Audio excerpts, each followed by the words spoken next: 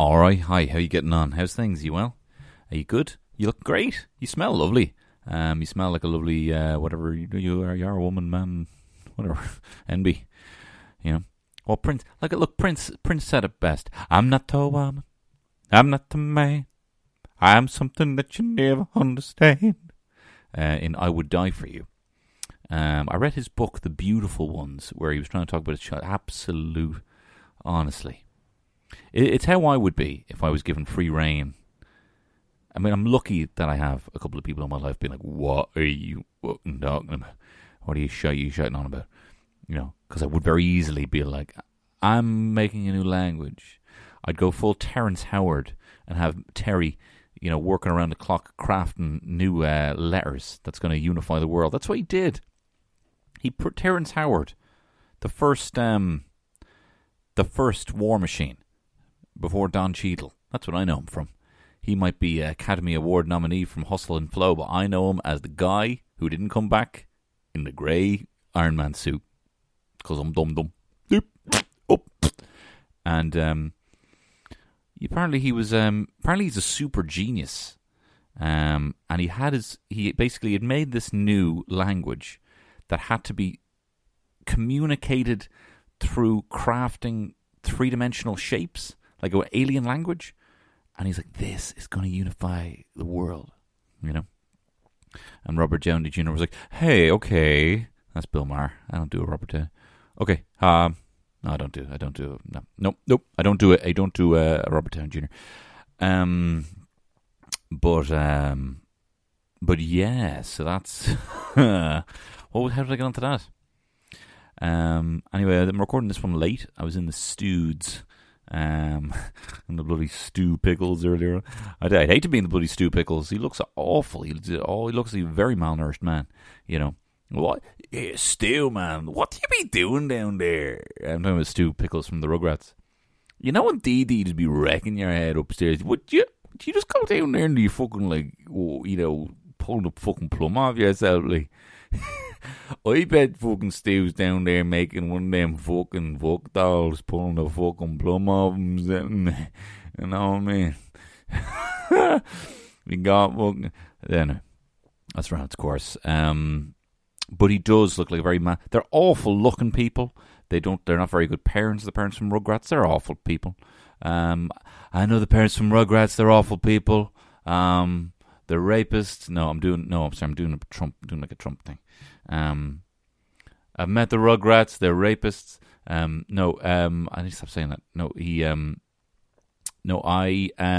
I think they're awful parents. I think Dee Dee. Look, this is a little breakdown for you, right? You got Stu, who's fucking off in fucking La La Land, and I'm not talking about bloody playing the piano with Ryan Gosling. I mean, he's all away with the fucking fairies. He's making robotic cats that are built. He's meant to be toys, but they're trying to kill his son in the opening credits of Rugrats. Trying to kill his boy, and luckily, you know, Tommy Pickles is the quickest draw.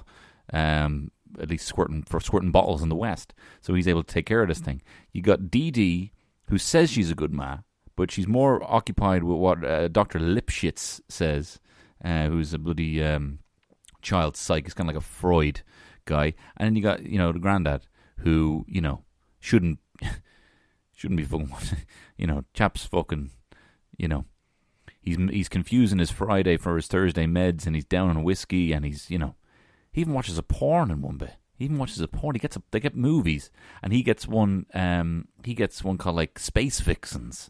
He gets a porn, this guy. He's meant to be watching kids. And the other fucking parents know better, you know. Tommy's a good lad, but you know, you got Chaz, he's Chucky's dad. You know, he's a little cook. He's a little, you know, and you know, you can't blame his son for being such a coward, such a loser, because he got a dad like that. You know, I identify with Chucky Finster. I'm somewhat of a Chucky, and I'm not talking about my glasses, you know. Like, I was always, you know, I don't know about this, you guys. I was always me, you know. People would be like, come on, let's go to the Telecom Erin building. Let's break into the Telecom Erin building, the abandoned Telecom Erin building that was in Marina. And they'd be like, come on, we go in there, we just fuck a lot of books around. Like, I don't know about this, you guys. Remember, we went to one of the rooms in the abandoned Telecom Erin building, right? And spray painted on the wall was a massive weed plant. And we were like, oh my God.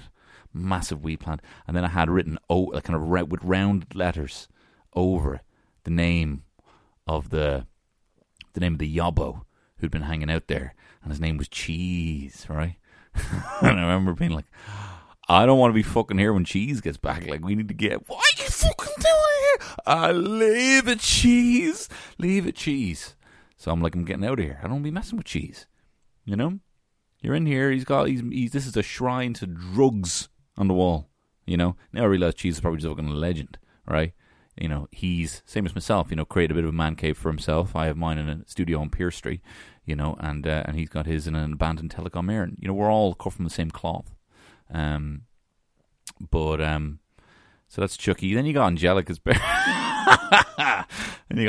parents. You know, you got Drew, Stu's brother. You know, he's an enabler. You know, he enables Angelica's bratty behaviour. You know, and I feel like they could, you know, I don't know if they're, you know, they can't conceive another child. Not the, if you want one child, you can have one child, but I don't know if it's the thing, because, you know, she's a very, you know, the ma's a very kind of like go-getter, like a CEO of a company. And I feel, even though what I love about Rugrats is the parents aren't perfect. In fact, they're very dumb and they're delusional. And it's often the simplicity that the children see, that the adults are so preoccupied. They shouldn't be parents. They shouldn't be parents in the first place.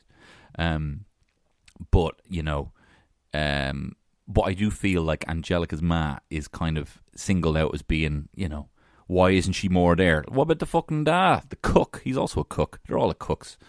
So he was the biggest fucking cook is Phil and Lil's dad, you know? Don't know, and the ma's a piece. Ma's a specimen. You know, I think me and Terry's dynamic is like the Phil and Lil's parents. You know, because she's a jock. My wife is a jock. My wife likes rugby. You know, and I get upset about loads of Easter eggs not falling in a fucking WandaVision finale. Do you know what I mean? So this is the kind of dynamic that we all talk about that later on. We're going to talk about WandaVision later on. You know, and the kids look awful. The kids, Phil and Lil, look awful. You know, like I know, like my son doesn't have much hair now, but Jesus Christ, the state of these kids and their tiny little eyes. It looks like someone like a fucking Aphex Twin album. Those two kids. It looks like someone. Like a great way to fuck with people is to get a picture of people, like a, you know, whatever picture. You know, picture of you've been tagged with someone on Instagram. Not now, but you know, and then to get to, you know, zoom in on their face, right, and then kind of get like kind of an eye. You know those things kind of shrink. You can you can enlarge and shrink on like on Photoshop. My God, I sound like fucking Grandpa Pickles over here. You know, you can do an enlarge and you can do a shrink. You know what I mean? But if you just slightly shrink their eyes, just slightly shrink their eyes, and then be like, "Oh, you look great." And I'm like, what? That doesn't. You know, that's how you make someone look like a proper. Was it Richard D. James? Is that Aphex Twin? Yeah, well, Phil and Lil look like that. They look awful. And don't even get me fucking started on Dill. Fucking jump the fucking shark. Doy. Dick head. More like. No, that's no good. That's no good. I realised, because I had and I was a bit drunk today. I was a bit drunk earlier on in the Studs, which is why I didn't, you know, well, that's not the main reason. The basically, I was doing a bit of SpontCon, right? Sponsored content, right? For a beer, right? And I had one, right? And I was, you know, pressured into it, you know, by the brand. You know, these ad guys, you know, they're so, you know, they're so convincing. They just said, you know, look, Tony, you know, you don't need to take a sip, but if you want to hold it up, like, yeah. I'm like, oh man, what happened? Why'd you make me do this? Why'd you make me do this? I have a family. I can't drive me fucking son now. I can't pick up me son. I can't drive. I was saying to them. And I was all, I'm going to have to come home, say to my wife, Terry, I can't even pick up me fucking shoes. I'm so fucked out of the shoe today. I can't even pick up me. What makes you think I can pick up me son? I can't even pick up me shoes. I said to my wife. But I was in no state. Well, I was. It just there was also some bloody muppet, mate, some fucking Kermit, bro, underneath me in a studio, just playing the same, just practicing a bit of a song over. And look, I get it. Good on you. You know what I mean? I got a fucking a pang of your fucking flow state. I could smell it. It was beautiful. emanating from the fucking 1-inch thick carpet that was supposed to dampen the sound, but unfortunately couldn't because you were fucking going. You bloody fuzzy bear moppet, bro. Gonzo, mate. You nosy,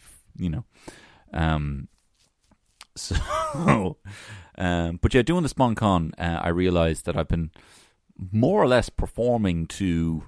I've more or less convinced myself in my head that all these things, because I'm talking to a microphone here, and I'm not going to do any more of those fucking live shows. If I do a live show, there's going to be a guest, right? They're not funny. They're not good, right? They're just not good. Me getting carried away doing, I can have more people involved, and I can go off on my tangents, but it is just not, I can't do this, right? Because what I do with this is, my assumption is, when there's no one laughing back, is that everyone's laughing at everything. I'm assuming that you're laughing at everything that I say. And now I had to do this, and I was on a call on this, SponCon, and I had to, I was talking with the same level of gusto as if it was funny, but it was not necessarily funny. There was not as many lols in return, So I've had a year of bowling with the bumpers on, right? Which is great. Look, why waste your time without the bumpers on? Do you know what I mean? And there's also, you can have a bit of fun with it. Will I hit 2 bumpers before I hit a strike? You know what I mean? Will I go right there, treat it like pool? I'm going to go right there, 45-degree angle, boom, boom, boom, strike. Will I have a bit of fun with the rolly down thing? You put the ball on it, it rolls down. Will I have a bit of fun with that on the bumpers? You know what I mean? So it's great, but I realize now, right? And I was, you're not laughing. You're not laughing. People aren't laughing at everything. There's some funny bits. And there's probably a lot of funny bits, but you're not laughing at everything, which is what I think. So it was nice speaking to another human being and realising that not every single thing I say is funny. But anyway, I was trying to record that earlier on, but a bloody gonzo me making jazz downstairs. But anyway, listen, this podcast has a sponsor. Do you know who it is? Only the Dubliner Irish Whiskey. They are a fine brand and a fine group of people, and I stake my career on nothing ever coming out about them. Honestly, their closets are like a bloody shark's inner body. No skeletons. Only cartilage. No, listen, I don't know why they sponsor this. No, listen, they've got a couple of very exciting weeks. They've gone through a rebrand. On the bottle, the Dubliner Irish Whiskey has a fine-ass rebrand, and it's a fine-ass bottle, a fab. From the branding to the label, it's a fine-ass bottle. It's a fine brand. It looks great. And you know what? I'm not going to lie. I shouldn't get... They say you should never get too attached to brands. They'll only break your heart. But I'm so proud of them because it's properly reflective of who they are, which is a cool, dynamic, disruptive distillery out of Heart of Liberties. They're doing cool things. They do cool things where they... finish their whiskies in beer casks to give it a bit of a flavour. They have a fantastic honeycomb liqueur. That's a whiskey, but it's like eating a bloody crunchy. It's fab. But of course, the classic Dublin Irish whiskey that's aged in a bourbon barrel, which I like because it means I can drink it in an old-fashioned and I can drink it in a whiskey sour. But it is an Irish whiskey. But it's not your Yankee Doodle Dandy kind of Irish whiskey that you're just hoping some American will just spot and be like, that's the name of the place we are. That's not an American's voice. It says here Dubliner, man. It's over here. We got some Dubliner, then we went to the Lepretian Museum. You know what I mean? That's not what they're after. It's authentic for Dubs, by Dubs. I'm assuming this is not the copy they've gave me. I'm pulling it. But this is look, it's a cool looking ball, and I think it's very reflective of a cool modern Dublin, of which they're a part of which they're a fine, welcome small craft distillery, and I'm very proud of them. I'm very happy for them. And I'm delighted that they are a sponsor of this podcast. Again, you shouldn't get too attached to brands alone. Nothing will ever break my heart, and nothing will ever come out about them. I'm telling you, their inners are like a shark. The website is thedld.com. Do check it out, the Dubliner Irish Whiskey. Anyway, look, we got a lot to talk about, and I have written no notes, so this should be very exciting on this Tony Cantwell Shit Show.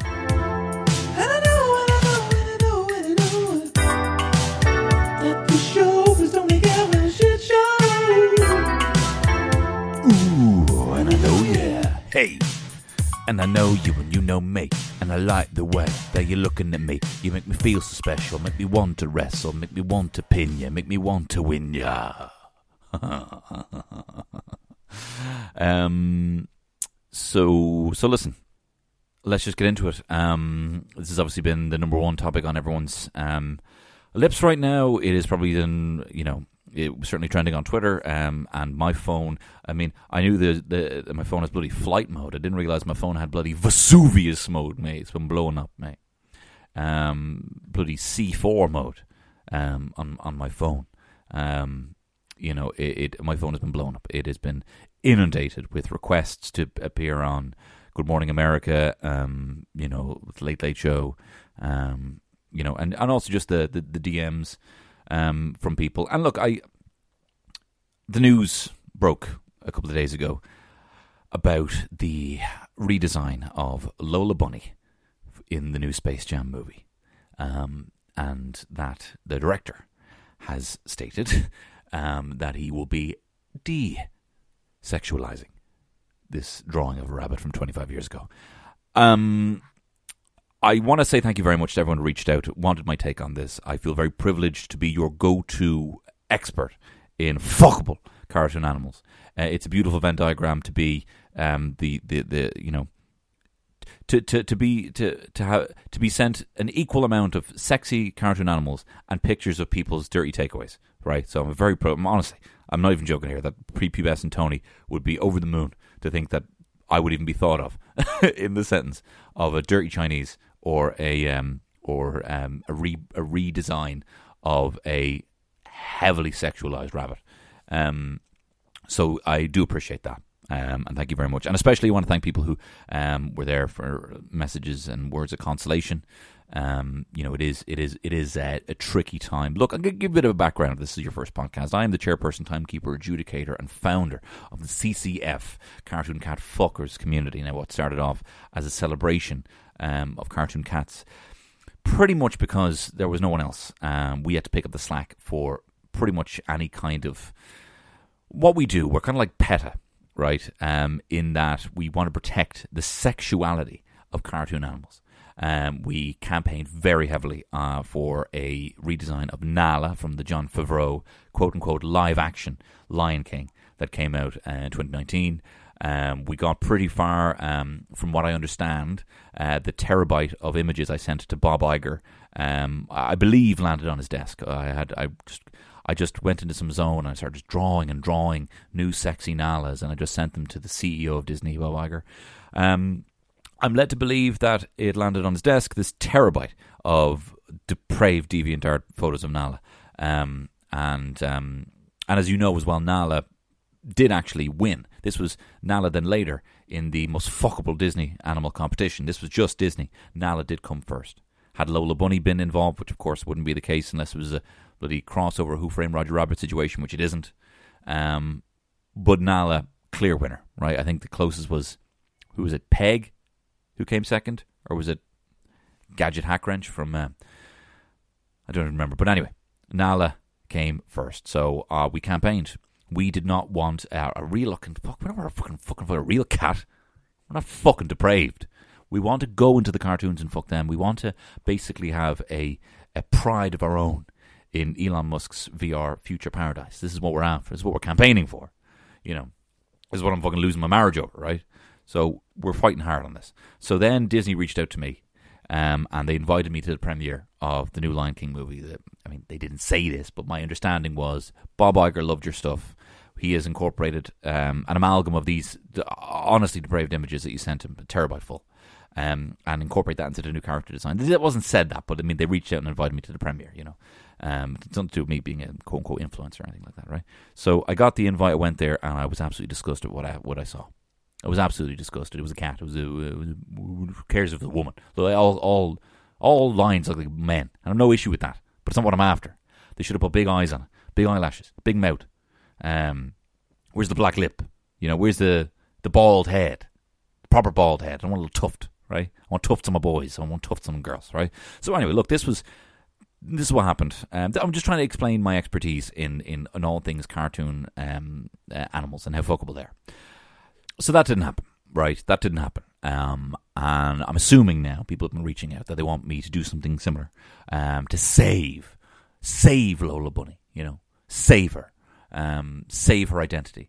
And you look, I'm going to do it. I'm going to take this to the fucking, I'm going to scream this from a fucking biggest hill. You know what I mean? You don't mess with Lola, right? You don't mess with Lola. Lola could have, right? She wouldn't have been entered if we had done the sexiest, and we still will, animal, rest of category, not just Disney, because Disney has got the lion's share, pardon the pun, of sexy animals. But if it was rest of the world, I do not know. Say even fucking Angelina Jolie is a fucking fish, which she was in Shark Tale, wouldn't come close to Lola. I saw that redesign and I was angry. Oh my God, was I angry? I was angry. I was sad. I was disappointed. I was perplexed. I was confused. I was livid. But I wasn't surprised. I wasn't surprised. This is just another example of the feminist agenda in Hollywood. Look, I saw it with Disney. You can predict things if you look at Disney films, right? I predicted the coronavirus just by looking at the amount of Disney films that weren't coming out in 2020. I mean, that's all I said, but some people have said I accurately predicted the coronavirus. And look, I saw this coming a mile away. Frozen, when all of a sudden they made the legend Hans. This guy, he's a guy boys could really get behind. This guy Hans, they made him out to be a bloody villain. What, because men are assholes? Is that what you're saying, man? Men are assholes? What, it's actually just about being bold, and it's actually just about not necessarily needing a man and finding the importance of sisterhood and having, you know what I mean? And I saw it coming. Toy Story 4, giving Bo trousers. Did she have trousers on the lamp and then give her back in the dress? Right? She didn't have trousers, You had bloody Incredibles 2, Elastigirl getting her time in the bloody sun, while Mr. Incredible, the legend, is a bloody cook at home, right? Stay-at-home dad, right? But I thought that was Disney. I thought Warner Bros. were exactly that. I'm a Warner Bros, bro. Keep the tits on the rabbit drawing, Get it! I mean, look, you look at Warner Bros., they're on the right path. Do you know what I mean? It's like, yeah, let Patty Jenkins make her Wonder Woman film, right? Let it empower a whole new generation of women. Let it actually stand up on its own merit against the Marvel Cinematic Universe and be a critical and commercial success. And let her have her fun. But let's get back to the real thing here with the follow-up, Zack Snyder's Justice League, and let's have 1,000 upskirt shots of Wonder Woman. Let's do away with all that pride shit. Look at her hoop. You know what I mean? Judy hoops. Let's have a look. For goodness sake, that's what it's about.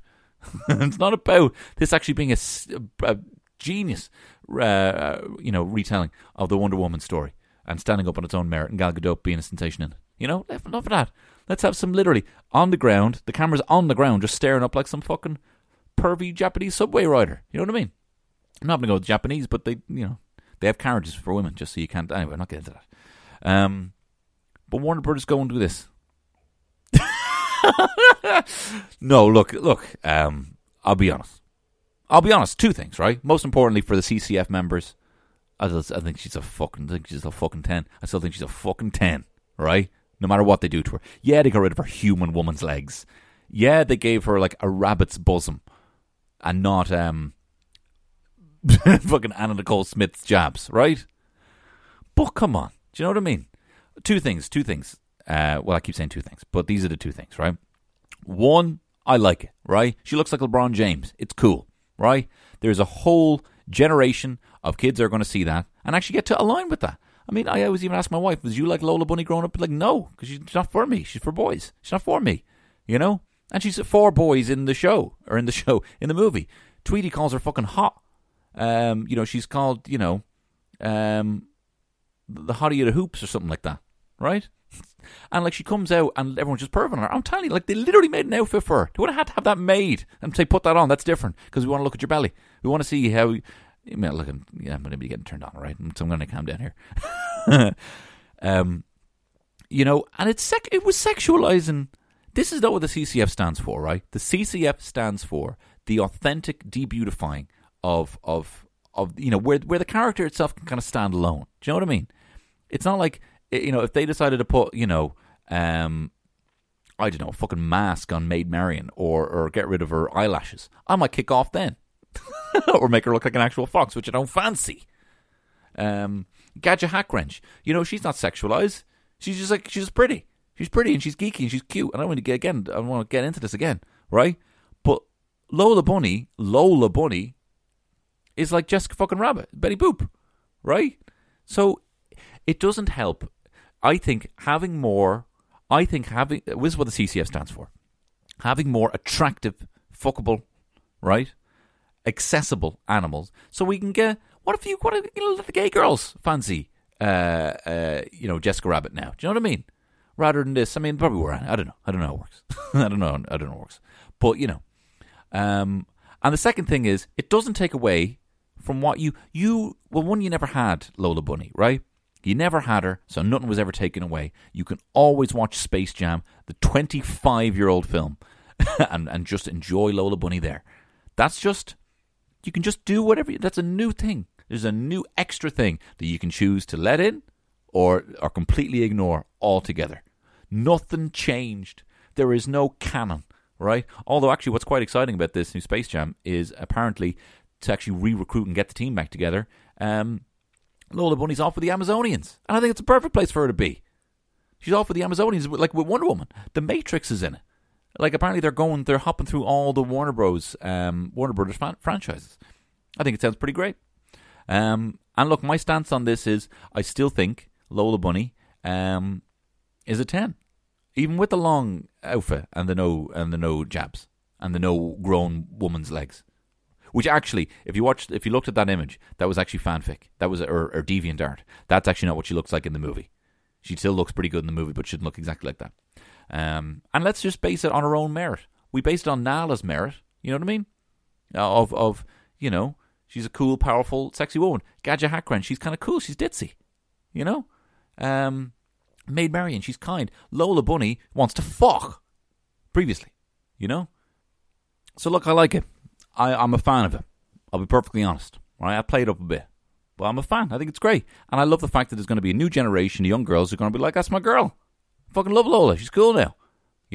I'm now going to stay in my sport and not feel that my sport is less feminine or that it is, it makes me less attractive. There's a percent of people with diabetes in America. You know what I mean? Get people fucking playing basketball. Get girls like wanting to be like Lola Bunny, and not necessarily mean that she's fucking putting out. And it's not even that she's putting out, because she didn't put out. She didn't put out at all. They just fucking wouldn't take their fucking eyes off her. This is the gaze, the male gaze, right? They just wouldn't. The single. What would Tweety couldn't fucking take? What would Tweety do with Lola Bunny? You want to fucking hope, mate? Little fucking freak. Fucking a bird. You ever see a fucking bird like that? You're an embarrassment. Sylvester should fucking eat you in one. And he's a fucking Tom knockoff. He's a fucking dweeb as well. Half of them, nothing going on for them. Actually, he's not. Sylvester's actually class. I haven't watched Looney Tunes as well. But I welcome a whole new swath of CCFers who are in it for the right reasons. And I think it's great. Having more role models like that. You know what I mean? One for the girls. In other news... And look, I'm not a man for fucking gossip news, right? And I'm not one for royal chat or any of that shit. I told you I despise the Crown, unless the Crown is like a live footage of a fucking terrarium with a fucking load of iguanas in it, and that's the whole joke, is that the Queen's a lizard. Then I don't want to know about it. Right? I do not want to feel any empathy for the royals. I do not want to feel any kind of like, oh, they're trapped or any of that shit. I do not care, right? And I do not want to know any more about them. I want to just purely know them as what they represent, which is just people who fundamentally believe that their blood is better than the blood of everyone else going, lizards. You know what I mean? You're a lizard, Harry. Or is he? This is the thing. Look, I'm not going to go into the whole, conspiracy theory that Harry might not be Prince Charles's child, because you look at the fella that they had the fling with, he looks a fucking spits of Harry, right? I'm not going into that, but if you do Google Prince Harry's real dad, you see a picture of the guy, right? So potentially not, if he's in this kind of bloodline. Look, I've talked about this. If you listen to my Dragons episode, where I'm chatting shite about... or maybe it was the 420 one I was talking about it. God, I don't know. That's coming up again. You looking forward to that? I certainly am. Terry, I gotta go to work. I don't like the royals, right? I don't like the royals, and I don't like gossip. But if I hear that there's an interview, and I love Oprah. Look, I listen to Super Soul Sundays. I think Oprah is an actual entity from a different reality. Big fan. So when I hear she's going on, they're going on Oprah, and they're gonna say a couple of things. What I find insane though, right, is that they got paid nothing to go on Oprah, and she sold the rights to their interview for $75 million. So did they give anyway?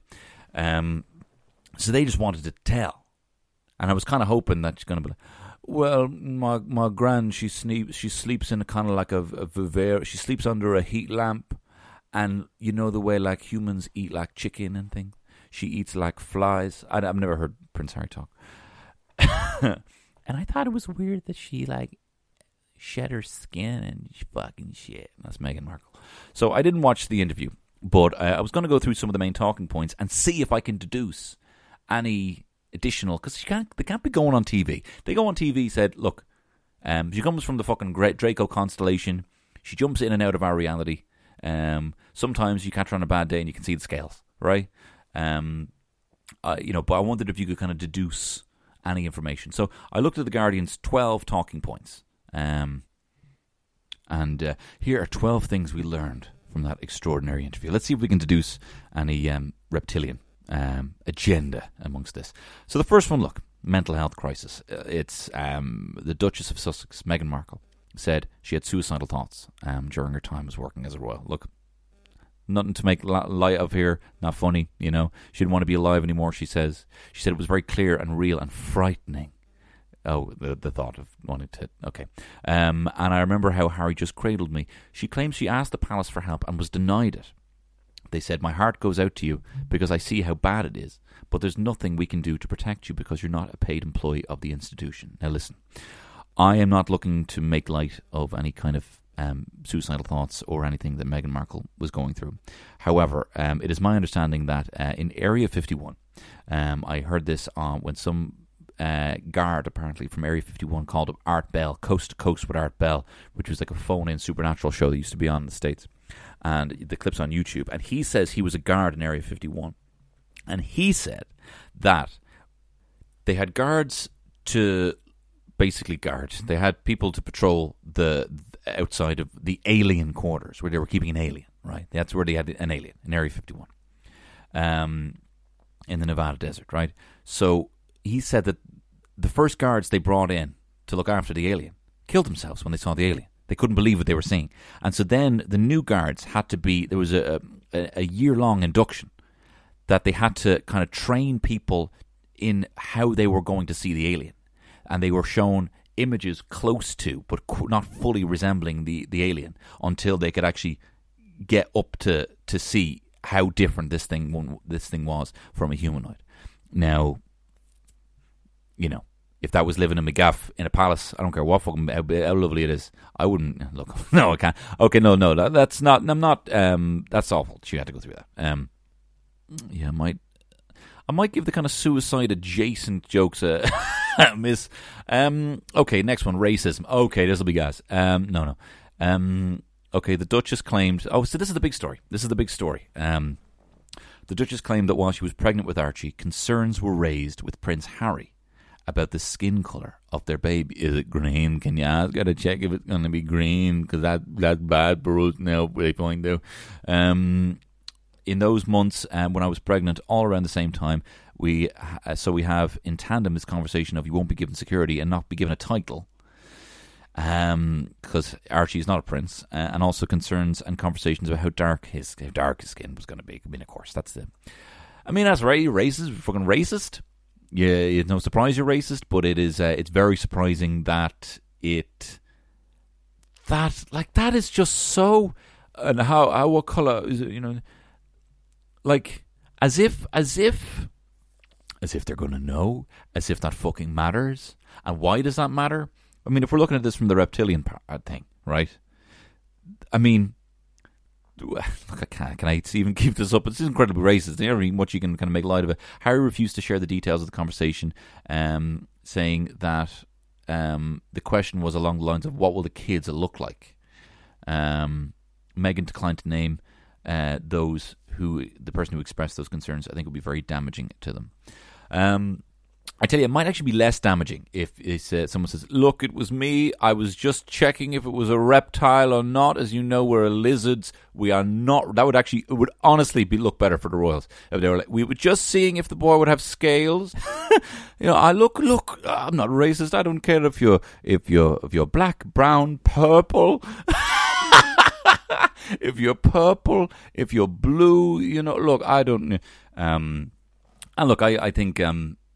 I don't know if I'd say it's brave them going on this whole thing. I think, but I think it's it's pretty badass. It's like, look, I'm going to come out here, be like I'm going to get this media thing that fucking killed my ma. I'm going to get them on fucking my side, and I'm going to let them fucking swing. I'm going to let them fucking have it. Let's see if he said any more about the kind of the husk or the hive where they sleep. The feud with the Duchess of Cambridge, boring. Okay, Meghan denied a newspaper story that was made that she had made the Duchess of Cambridge, that's Kate Middleton, cry before Meghan and Harry's wedding, and said it was a turning point in her relations with the media. Asked if she made Kate cry, Meghan replied, "The reverse happened." I forgot where she was from, and I went English there for a second. Meghan said Kate was a good person, but added a few days before the wedding, she, Kate, was upset about something pertaining to, yes, the issue was correct, the flower girl dresses. And it made me cry. It really hurt my feelings. So Kate Middleton's like, there's no bloody insects on the fucking dresses. What am I going to eat? There's no insects. There's no bees on the flowers. I'm not going to eat the kids. I just want to eat the fucking insects on their dresses. She says Kate apologised at the time and bought her flowers with flies, which I didn't eat, she said. All right, number 4. Meghan was silenced. Everyone in my world was given a very clear directive from the moment that the world knew Harry and I were dating, was to always say no comment. Meghan said she was believed to, she was being protected by the royal institution. It was only once we were married and everything started to really worsen that I came to understand that not only was I being protected, but they weren't willing to tell the truth to protect me and my husband. She agreed with Oprah that she had been silenced rather than silent from the moment she started dating Harry. To be fair, Oprah could get me to say anything. So you were silenced, not silent. I'm like, yeah, I don't know why I'm agreeing with you. So you were putting a finger up your ass every day, not silent. Yeah, I suppose I was. So, I mean, look, if you are a lizard, if you like eating the flies off of dresses, if you live in a giant terrarium, if you might get caught with scales on an off day, I would, you don't want to be fucking, don't tell anyone, So I kind of get where they're coming from, actually. She should have known that, to be perfectly honest. Just don't tell anyone we're lizards. That's fine, no one. Please, don't tell anyone. We're like, don't be like, oh, everyone in the royal. I met fucking Gex in Buckingham Palace there. Don't be like dropping zingers like that. I won't do them. I don't trust you. Just don't. No comment. Prince Charles stopped taking Harry's calls. Prince Harry said his father, Prince Charles, stopped taking his calls about the plan to step aside from royal duties. He denied blindsiding the Queen, saying he had too much respect for her. I've had 3 conversations with my grandmother and 2 conversations with my father before he stopped taking my calls. And then he said, can you put all this in writing? Can you put this on a bit of paper and put it at the bottom of my terrarium so I can poop on it? I'm running out of paper. I'm running out of shredded paper. I'm really reaching here for this fucking lizard thing. Right, is there anything else? All right. Harry's been cut off financially. Stopped receiving palace money in the first quarter of 2020. We're not working there anymore. He said he needed to pay for his own security costs and was part of a motivation behind his lucrative deals with companies, including Netflix. He said the only other money he had left was money left to him by Princess Diana. They had a secret wedding. They're having a girl. Meghan rarely was able to leave. Harry felt trapped. Harry felt trapped. Interesting. Oprah asked Harry whether he would have stepped back from royal duties were it not for Meghan. He said no. He would not have. He said he was trapped, but he didn't know how. Didn't know he was trapped. Interesting. That's the thing about vivariums. They're glass. You can't see. You know. The prison cell without the bars. You know, like, I'm sure he would just walk. He'd be walking out of his room, right? Getting out of his rustled fucking newspaper, lying on a big stick with a heat lamp over him, and then he's just trying to walk out like, oh, invisible, whatever, invisible barrier there. Anyway, she said she thought the Queen was lovely. She got her a pearl earrings, and a necklace, and they shared a blanket with her. Look, that doesn't make her fucking nice. I've shared fucking spliffs with dickheads. Do you know what I mean? Just because you share something doesn't mean, you know. And sometimes I smoke harder because I don't like them, and it does not end well. I haven't done that since I was 17, but I remember one time I did. No, I'm not telling you that story. I'll tell you that on 420. Remind me to tell you that story at 420. And they have chickens, which is great. They weren't allowed to have chickens previously because the Queen would have eaten them all. So that's very interesting.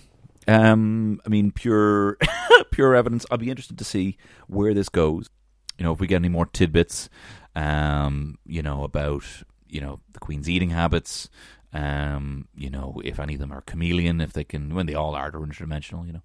But it'd be interesting to see where this goes. But, you know, you can't really even be saying much on Oprah. You know, he's pretty much fucking doing fucking Morse code with his eyes. You know, they're watching everything. So it'd be interesting to see where that goes. I'm going to pivot slightly here, and I'm going to talk about WandaVision. The WandaVision finale was on Friday. I watched it over the weekend, and I got a couple of thoughts about it. Well, not really. I'm just going to give you my 2 cents, which is pretty much my thoughts. Anyway, look, if you've not seen WandaVision, there will be spoilers. So if you want to go into WandaVision completely brand new, you can. This is the end. This is the end for you. Look, short answer is I loved it. Short answer is I loved it. I thought it was great. I thought it was incredibly brave. I thought it was bold. I thought it was brave and bold. I thought it was interesting. I thought it was mysterious. I thought there was moments that were funny. Some of it's the sitcom stuff. The straight up sitcom as a sitcom. I was laughing my ass off on the first 2 episodes. It's just a straight up sitcom. And I didn't know what to expect when I saw it was going to be a sitcom. But what it ended up being, with using the sitcom and then the meta thing where they're actually watching the thing and then the outside world, it ended up just allowing to give such a diverse performance from an incredible performance from Elizabeth Olsen and Paul Bettany and Catherine Hahn, like playing so many different characters across the ages, across different sitcom types, outside of the hex, inside the hex, you know. And I saw someone on TikTok making a very good point. I'm on TikTok. I saw someone saying that what it also does is it props up a lot of the weaker parts of the MCU in general. Age of Ultron, I don't think is a great film. I didn't think it was a great film. I rewatched it. I thought it was fucking great. But also, it's just, you get the whole picture of the MCU. You get to see Tony starting to slip and wanting to kind of automate, you know, I think that's his, after Iron Man 3, and he's like, you know, I need to figure out a way of doing this where I'm not in the suit. You know, it's not me with the suit. You got Captain America after Winter Soldier, and he's all like, you know, what is freedom? Like, can we just not be lying to each other? Is this, can we just have freedom? The benchmark of freedom and liberty just be not lying to each other, you know? And I remember thinking that James Spader, like, oh, would a droid really be, you know, would a fucking AI not be a bit more kind of, you know, regimented and, you know, I don't know, would he have that much flair? And you're rewatching it now, and it's like, I don't give a fuck. I don't give a fuck that there's James Spader just hamming up the scenery, sitting in a throne with a fucking towel over his head. I think it looked brilliant. I think it's great. I really enjoyed it. It gets too big. It has the same thing that, you know, the first J.J. Abrams Star Wars did, where they blow up 9 planets, Sokovia, drop it on top of the rest of the country. It's just too big. It's too big. Where do you go from there? It's too big that I can't care. It gets this sort of like, you know, not uncanny valley, like I don't give a fuck valley. It's just too big. I can't think about it. My mind doesn't work that big, right? And there's no consequence kind of after that, you know. But you kind of see how these things go. But what it also does is just it introduces Vision. You're like, oh, this is more interesting. Like, what's going on? I kind of know Vision a bit better now. And obviously, you know, you see the death of Pietro. You see Wanda, of course. You know, you see how powerful she is then and how powerful she's going to become. You know, and she wasn't given a lot to do, Elizabeth Olsen, and Paul Bettany wasn't given a lot. They had a couple of scenes, and they have the whole fight scene in Edinburgh in Infinity War, but I feel like it does give them the stage that they deserve. It gives Randall Park something to do as well, Randall Park, probably one of the finest part of Ant-Man. He does that cool fucking magic trick. Jimmy Woo. So I'm not a huge fan of Ant-Man. I like it. I like them all. But now I'll rewatch it and be like, yeah, give me more Jimmy Woo. You know, I want to see Jimmy Woo, Monica Rambeau, and Darcy from Thor do things. You know, and rewatch Thor, and I was like, oh, Darcy, she's funny. I mean, I like Kat Dennings always, but and then you got young Monica Rambeau in Captain Marvel. Her ma's in it. It adds a lot more flair to these things that it's great to see them propped up.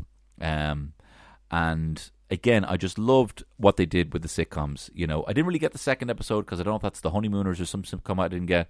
You know, the first one's obviously Bewitched or I Dream of Jeannie. You know, but then it uses those tropes, or it uses the kind of setting to, you know, you got the kind of family ties when they're just being babies with the Olsen twins kind of vibe, and then you got Malcolm in the Middle when they're kind of running around, and then you've got Modern Family when literally she needs to start getting stuff off her chest and she's talking to the camera, you know, and all the while all the characters are kind of changing with that, and there's some really dark moments when you just see them kind of like on the edge of the city and they're just kind of like, they're like automatons and you can see they're crying and they're trapped inside. It got really dark. So when it gets to the finale, like I was thinking about it just all week, and I'm like, I can't fucking wait for this as well. Like I watch New Rock Stars on YouTube. They've got all the theories. TikTok had all the theories. When they brought out Evan Peters, and I think this is what I talked about this even on the pod. When they brought out Evan Peters as this alternate Quicksilver, Pietro dies in Sokovia in the MCU, right? He gets shot by Ultron, right? But because both Wanda and Pietro are Avengers, and also the children of Magneto, the main villain from X-Men, it fits within. They both are kind of. They can both be owned, or interpretations of the character can be done in if you own the Avengers franchise and if you own the X-Men franchise. So Evan Peters' Quicksilver was better in X-Men, right? Aaron Taylor Johnson didn't really get much time. So when Evan Peters shows up, you're like, this is the Quicksilver from Fox's X-Men, which Disney now own. Are we going to see fucking Wolverine show up in the fucking door next? You know, these worlds have collided, or so we thought. And that rug pull really annoyed me now. I'm not going to lie. I wish they didn't even show me that he was an actor. I wish, now of course they can undo this and they can say blah, blah, blah, you know. But that disappointed me. And at the time seeing that, I mean, it fucking shook the internet. If you were a piece of shit. If you're a nerd like me, it's all we could talk about. What happens now? We already knew that Monica Rambeau had been changed at an atomic level. Does that mean she's an X-Man now? Is that what happens if you're in the Hex? Is everyone in Westview, are these the first New Mutants? Are we seeing the introduction of X-Men? Are we going to see Reed Richards show up? He's the astrophysicist. Is he going to be the astrophysicist that Monica Rambeau knows who shows up? So we're going to see the first Fantastic Four, you know? And we already know that she's going to be in Multiverse of Madness, Wanda, you know? So we know Multiverse was coming. That's the next thing, you know? We know that the Spider-Verse is already going to be a thing. Every cast member who's ever, you know, fucking been in a Spider-Man anything is going to be in the new Spider-Man movie and this whole multiverse stuff. So we're like, wow, is this... And I remember saying to Terry, this is so brave, right? Not only is this an Unreal show, not only is it paying homage to some of the best, you know, TV sitcoms and doing it so well, you know, and, you know, like especially that fucking Malcolm in the Middle episode. I was like, this is so fucking badass. This is awesome, you know? And using those tropes to tell that story, to tell a better story, to tell elements that they can't just do straight to camera, you know? And then also you got that fucking X-Files shit going on the other side with fucking Jimmy Woo and Darcy and Monica Rambeau. But not only that, wow, they're also using this platform, this show, to introduce the merger of the Fox thing, which, you know, and I personally believe we're never going to see Infinity War or Endgame like that again. The closest I think we might see is X-Men. I do believe that. And whether it's an X-Men TV show, which probably would make most sense, I think, if they were happy to do that, you know, rather than the X-Men film franchise, I think they should do it as a TV show. I think they should do it episodic. I think if you see what's going on HBO now, if you see what they do, you know, I've seen Watchmen, like do that with X-Men. That would be unreal, you know. Do a fucking Riverdale in Xavier's mansion with all the fucking young mutants, you know. Like the potential for all that to come together for like a proper Age of Apocalypse. That could be. Because X-Men is fucking so much better than Avengers. But Avengers it's great, right? It's had its time in the sun. But you have no idea how how interesting and how the sort of like, you know, some of the kind of social injustice things that can be said, you know, messages that can be said through X-Men that you can't say with Avengers. They're a bunch of fucking Supermen. It's so much different with X-Men. Anyway, look, the whole point is, I thought, and there was a lot of these kind of like Easter eggs for these sort of things, or at least that's what we thought. Look, the fact of the matter is, the internet got away from us, right? The theories got away from us, right? And no finale was ever going to be able to live up to that. You know, there was talks of that it's Ralph next door, who ended up being Evan Peters very disappointingly, was going to be Mephisto, who's essentially the devil in Marvel. You know, a lot of the time when heroes are in their darkest hour, they'll turn to Mephisto and literally sell their soul to Mephisto, or take a bargain with him. You know, in one case, Spider-Man, Aunt May was dying. He goes to Mephisto. He says, look, I will, you know, he says, spare her life. He's like, all right, I'll spare her life if you give me your marriage. So you were never married to Mary Jane. And also he'd revealed to the world that he was Spider-Man, and no one knows you're Spider-Man. And they essentially, everyone hated it, and it was retconned, and everyone kicked off, and it was shit. But that happens. So it's like, does she sell her soul to Mephisto? Does this become a bigger thing? Has he caused the whole thing? Mephisto doesn't show up, you know. No one shows up. There was no big cameo at the end. There wasn't even enough Monica Rambeau at the end. I thought she's like, I think she's going to absolutely fucking trump Brie Larson in the Captain Marvel movie, because you've seen more of her and you know who she, you know what makes her tick. I don't know what fucking makes Captain Marvel tick. I think Brie Larson does a great job in it, and she does. It's very likable in the limited amount she can do in the role of being an omnipotent fucking god. But so look, the finale was never going to live up to all the hype, because it didn't offer that. What we got was perfect closure of a really good season of TV. But the thing is, I thought we would be changed forever. I thought out of WandaVision we would see the Fantastic Four, X-Men, you know, the introduction of mutants in general. And what we have is a more powerful Wanda and a white Vision, and that's it, you know, if we see him again, which we will, of course, you know. And look, there was incredible moments in it, you know. The fucking kids upstairs, that hits me now. The kids upstairs and the lights coming, Vision there, and he's trying to play it cool, but he's like, well, you know, what am I, you know? And the whole Mind Stone stuff, and it was beautiful, you know, and you know, and it was heart wrenching, gut wrenching, and it was a great season. But I wasn't, and I'm happy to talk about it now, but I wasn't. I thought, you know what I mean? I was I'm gonna come in here Monday. I'm gonna come in here Monday. I'm gonna talk about WandaVision, and I'm gonna have a lot to say. What does this mean for the future? And I don't really want to talk about it now. There's nothing to talk about, really. You know, I thought every single episode of WandaVision there was something to talk about. There's no post-credit scene that, because she's mates with Captain Marvel, she's going to see Captain Marvel now. Is maybe the whole thing is WandaVision's going to create the multiverse now, because she's going to try and find her kids in the same way that, you know, Doctor Strange does it. Oh, there's 6 million fucking ways to fucking kill Thanos and we all die. But so there, that's a fucking lackluster into this to this pod.